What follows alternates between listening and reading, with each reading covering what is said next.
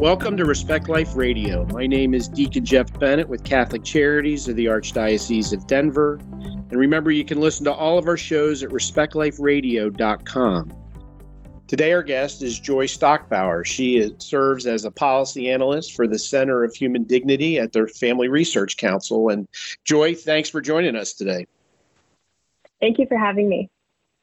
So I saw one of your recent articles, and I thought it was a really good comparison. And you talk about, the title of the article is What Communism Can Teach Us About Rebuilding a Culture of Life. And, the more I kind of pondered on the similarities, the more you see they just walk side by side, don't they? Yeah, absolutely. And so what's really so parallel between communism and the culture of death in the United States is this common quality of failing to respect humanity, failing to respect the dignity of the human person. So we see that within communism. And then, of course, we see that within the abortion culture that has been built in the United States since 1973. And you really, you compare the fall, the tearing down of the Berlin Wall in the late 80s versus, the Dobbs decision, which we just had, and the tearing down of Roe versus Wade. And, a lot of people think these are great situations, but it doesn't end this inhuman thought process and this attack on life, does it? Yeah, absolutely. Within both of these instances, the Berlin Wall falling and Roe v. Wade being overturned, there's different dimensions to it. There's the physical dimension of the fact that this physical wall has been removed. Even if that wall is a legal barrier, such as Roe v. Wade. And then there's also the symbolic component that I think is really important for the citizens of that nation, for the people living under that regime, to look and see that change is happening, that progress is happening. I think that captivates the mind of the people who have been living under that regime to see that there is hope for change to happen. Well, and anybody who studies, communism, and, you can go back to 1848, I think, the Communist Manifesto with Marx and Engels, it really is an attack for life. And if you look at what happened in Russia after the Bolshevik Revolution, right? The number of abortions there was crazy. They didn't even keep track of it, and that number would blow people's minds. So we know that, communism is an attack on life itself. But, even the elites in our country, many of them have embraced this communist or Marxist ideology. So they naturally fall in line with this. If babies aren't convenient, let's just kill them. Yeah, absolutely. The Soviet Union was the first country in Europe to legalize abortion on demand. And so this led, of course, to the progression of the sexual revolution, which then migrated over to the United States. So that progression really did begin with communism. And this just isn't surprising because communism inherently is disregarding the value of individuality, the value of the individual human person.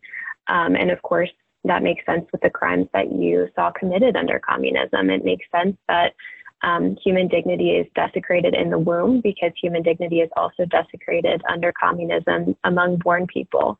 And so in the United States, I think that it takes the ability to step back and look at history and see the direction that countries that lived under communism have gone, to see the way that there is still generational harm occurring in those countries, and to say that we want to reject that culture of death and instead choose a culture of life.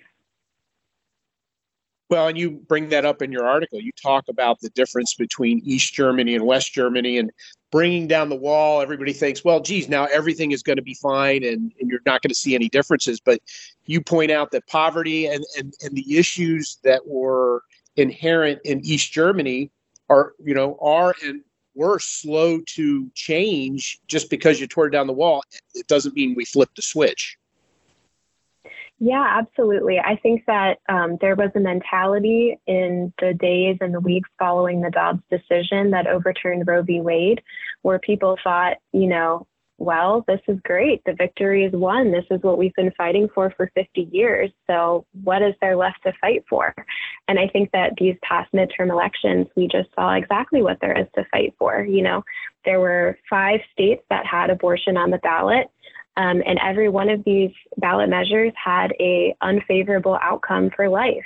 In California, Michigan, and Vermont, these ballot measures inserted a right to abortion in state constitutions. In Montana, the voters rejected language that would have required children who survived an abortion to receive life-saving medical care.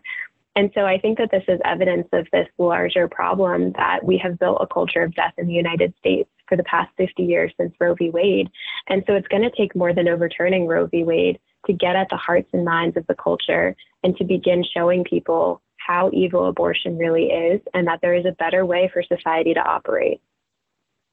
Well, and I just read an article, I think it may even have been yesterday, where in this last election cycle, the Democrats spent $391 million promoting abortion, which was more than Mickey D's spent in their entire 2021 advertising budget. Wow. I mean, it's mind-boggling the lengths that people go. And you're right, just because a law changes, and all Roe versus Wade did was just send it back to the states. You know, the other side likes to think, you know, that abortion was under attack, but it basically just sent it back to the states where it always should have been to begin with. And we in the pro-life community have to do a better job of changing hearts and minds, I think, to your point. Unless people don't want an abortion, then there's going to be money in it, and evil is going to continue to triumph in different pockets, killing the innocent life of these unborn children. Absolutely. And I think that you raised a great point with pointing out how much money the abortion lobby threw at these ballot measures and threw into this election, because it just goes to show you how profitable the abortion industry is. It shows how much money they think is on the line when there are legislators seeking to protect unborn life. It shows that they would lose a lot of profit. And so they want to continue persuading voters that that abortion is a good thing for society, that it's a good thing for women, because if they can't win that battle for hearts and minds, they lose out on this profitable industry of killing children in their mother's wombs. Which, you know, makes it even more insidious. I could see if people believed, you know, we need to kill babies, which again is horrific, but to do it for filthy money, right? To sell your moral soul for a few dollars, which a lot of these politicians have done. And look, there's Republicans, John O'Day, who ran for the Senate in Colorado, right, was a pro-abortion Republican running, and he still got his clock cleaned. I mean, you know, at least stand up for truth. And if you're going to lose because you defended, you know, a moral stance, not because you just wanted to win and you see what happens after that. Absolutely. And I think it's just further evidence of how ingrained abortion has become by building this culture of death in our society, that we're even able to separate it from what it is and to say that it's actually intertwined with things like the economy. This election cycle, we saw candidates like Stacey Abrams, who is rabidly pro-abortion, claiming that children are the reason that families are worried about inflation, and that abortion is a solution to the economic problems that Americans are facing under the Biden administration. This should be unthinkable. It should be unthinkable to tell a family facing economic difficulty that the best solution is to kill their child. It's unthinkable that our nation has gotten to this place. I think it's just proof of the fact that we've ingrained into our society that when another human being is inconvenient, it's okay to kill them. Well, and it all comes down to, you know what, me, myself, and I are my 3 favorite people. And if anybody gets in the way of my perceived happiness or perceived joy, then they are expendable. Look, we see it with euthanasia too, right? We can continue to see that push. Somebody gets older and they become more frail and they become more of a burden. Well, let's just get rid of them because they're of no value. And, you know, abortion, euthanasia, all those ways of thinking are really the most selfish way we could think about any human being possible. Absolutely. And I think you raise a great point there with Canada. Canada is one of the only countries in the world where You can have unlimited access to abortion on demand through all 9 months of pregnancy with absolutely no safeguards for the unborn child. And Canada is also seeing a movement towards expanding euthanasia at the same time. In Canada, it's called medical aid in dying.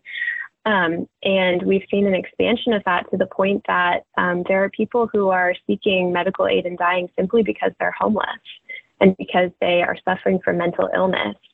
And so I think that that is further evidence of exactly what you were saying, that when you begin to devalue human life, it doesn't matter if the person is unborn or if they're born. You know, if they're considered a burden on society, then the government is going to be able to give you the right to take that life away. Well, and you know, we talked about Roe versus Wade and it going down to the states, and you know how abortion hasn't disappeared. It's just spread out. It's like whack-a-mole trying to figure out, you know, what states doing what. And some states have done really good things, but it's interesting that, you know, when you look at the communist side of it, anytime you compare the United States, you compare Canada, who, you know, you like to think are these great democracies, we're compared to North Korea, which is communist. We're compared to China, which is communist, with its attack on human dignity. So in the end, our policies are communist policies from our elite. And, you know, we either elect them out or we're going to continue to deal with these knuckleheads that continue to purport the killing of children as you mentioned, right, an economic gain. Mm-hmm. Yeah, absolutely. I think that it's essential to point out to voters who think that America is leading the charge in areas like women's rights and reproductive health care. You know, they use these buzzwords to make voters think that the Democratic Party is somehow standing for women and that we're leading the charge internationally to stand for women's rights, when in reality, the other countries that we're on par with are countries where women are not respected, where, you know, the right to life for a woman is not respected, let alone for an unborn child. In countries like North Korea, abortion is actually used as a form of torture. In China, it's used as a form of population control in concentration camps that are holding Uyghur ethnic minorities hostage. And so really what around the world is being used as a form of desecrating human rights, we're celebrating in the United States as if it were a good thing. Well, and we wonder why the world is the way it is and the United States is the way it is, right? There's moral depravity, you know, across the board. And people need to realize that elections in and of themselves are not going to change what we're doing. It has to be changed in our hearts and really an embrace of God into our lives so that we have a moral compass. Because if people think elections are going to change things without turning to God, then you know what? They're nuts. Absolutely. And this is something that I raised in my article that we've been discussing, which is that, you know, there are countries that have escaped from communism that are still suffering from the lingering effects of communism. But then there are countries that have escaped from communism and returned to God. Countries like Poland, where Pope John Paul II allowed his spiritual guidance to, renew the hearts and minds of the Polish people. And now Poland is one of the safest places in the world to be an unborn child. It's one of the most pro-life countries in the world. And we're talking about a country that suffered under a culture of death created by the Nazis and by the communists. Now Poland is a place where you can be safely one of the most vulnerable ages and stages of human life. And I think that that's a really beautiful testament to the power of a culture choosing to return to God, choosing to put their trust in Him. And I think that, you know, that would just be a wonderful thing to see happening in the United States over the next upcoming elections in the next few years. Yeah, to put our trust in God as opposed to playing God makes a heck of a lot more sense, because when we try to play God, we screw it up every single time. We just can't help ourselves, but looking in the mirror and just, you know, having this great admiration for self at the expense of everyone else. And it really is a challenge. That's why I thought when you raise the comparison of communism and the culture of life, I think it really should remind people that this battle is not over. I was really disappointed to see that the Archdiocese of Washington canceled their youth event and their mass that they hold at the March for Life every year. Because to think that we've that we are in a better place after Roe versus Wade when you just mentioned the last 5 states in this last election. We're living in fantasy land. The battle has not stopped, has it? Yeah, I think you're absolutely right. And I'm sure that it is exhausting, for pro-lifers who have been in the movement for such a long time.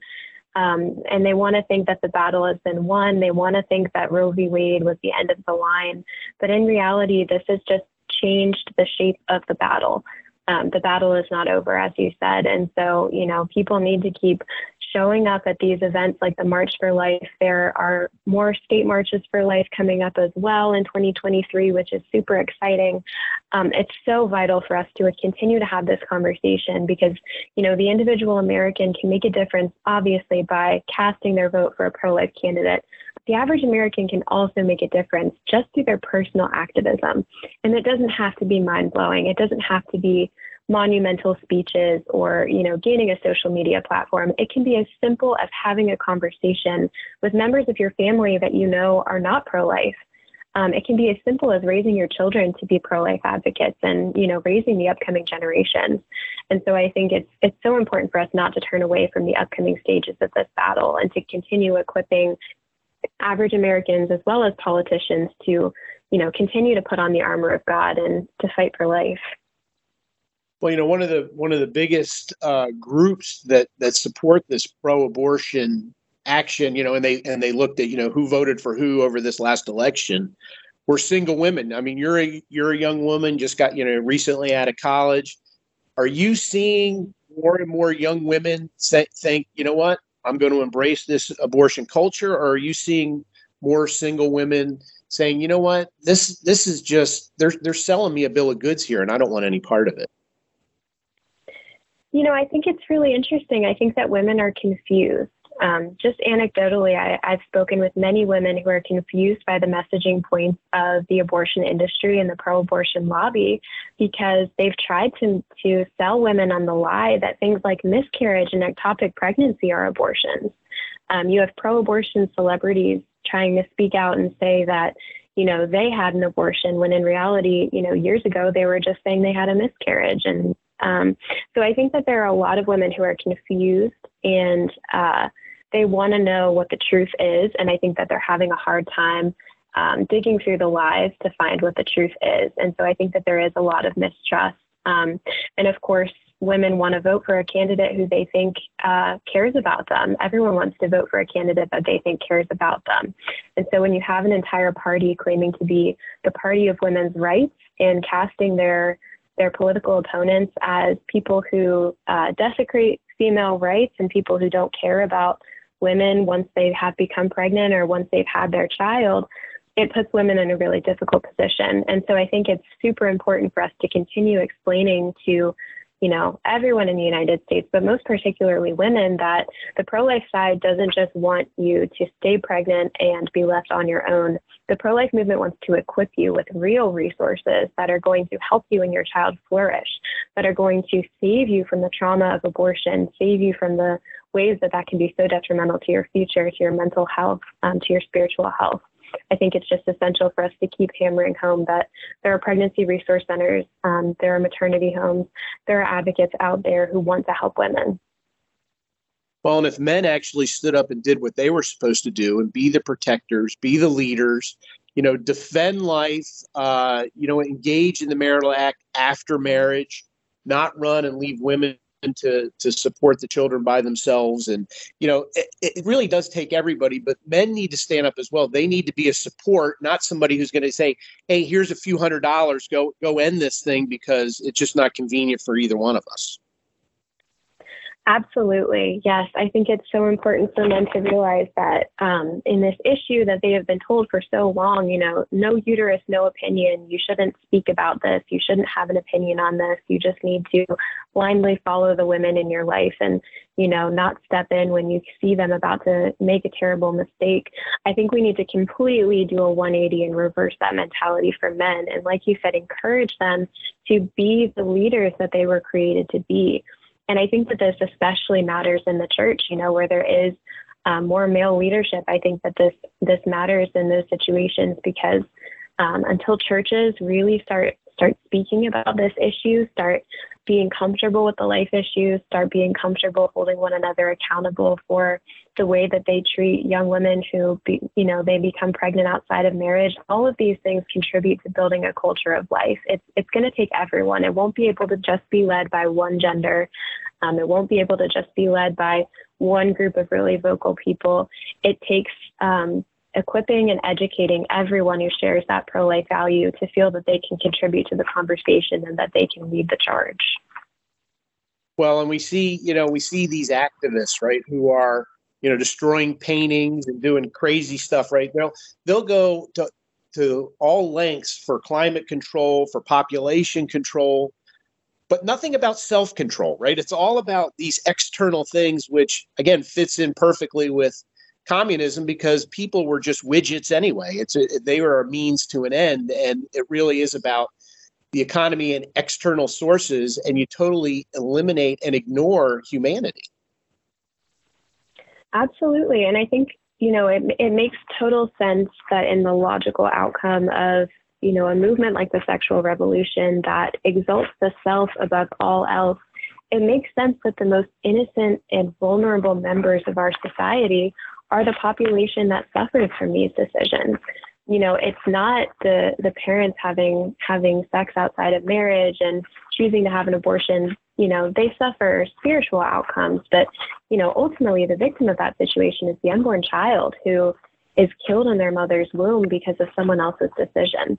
And I think that this point really matters as well. The conversation no one wants to have is what about in cases of rape and incest? What about in cases where the woman is a victim of, something so heinous as a sexual assault, as that type of crime.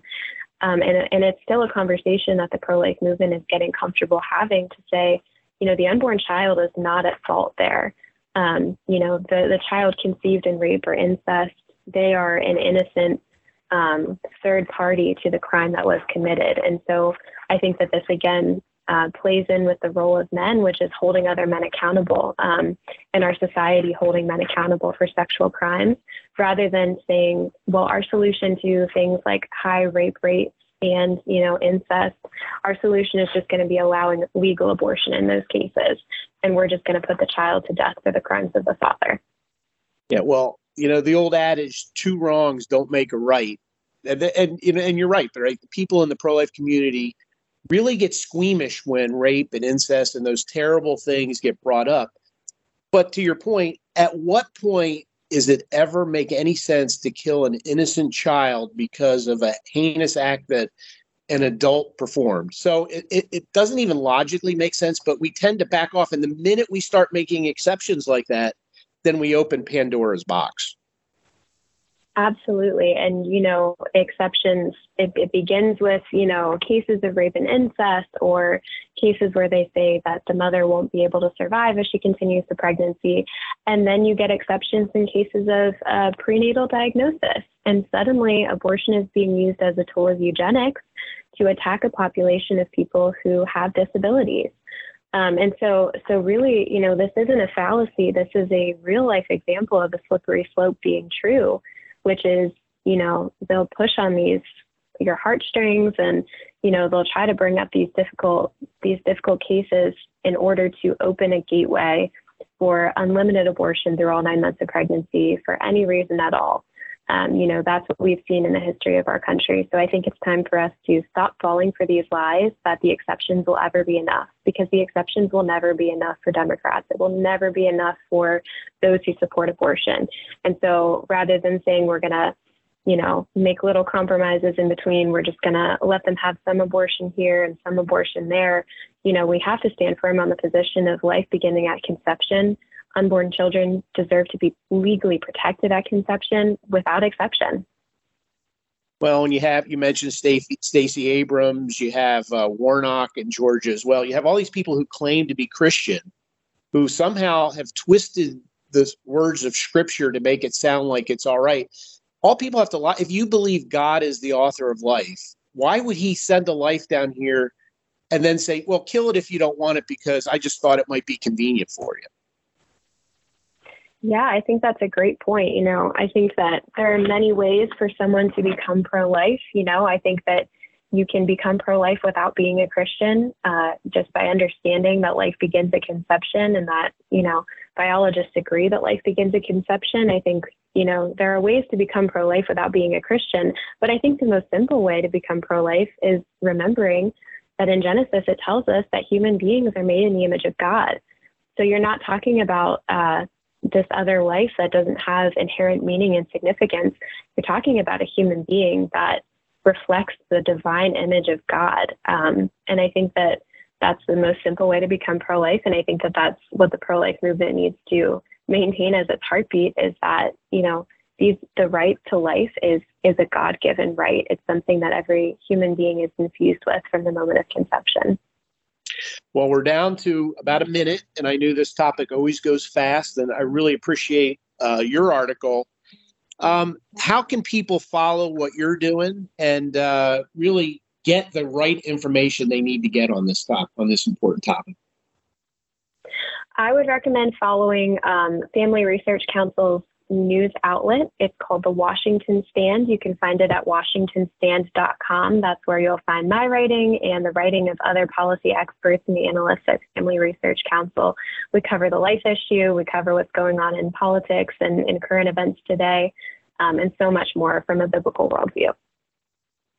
That's how I found your article, because I get that sent to my email every morning. So I would encourage people to get in, look up Washington Stand, and then subscribe to it. Then you'll get all these great articles on a variety of topics, what's happening in our culture. And I mean, it's not for the faint of heart, but we need to hear about it, because we know this craziness that's taken place is a craziness that we, the collective we, have allowed to happen. Respect Life Radio is produced by Catholic Charities in the Archdiocese of Denver. And remember, you can listen to all of our shows at respectliferadio.com.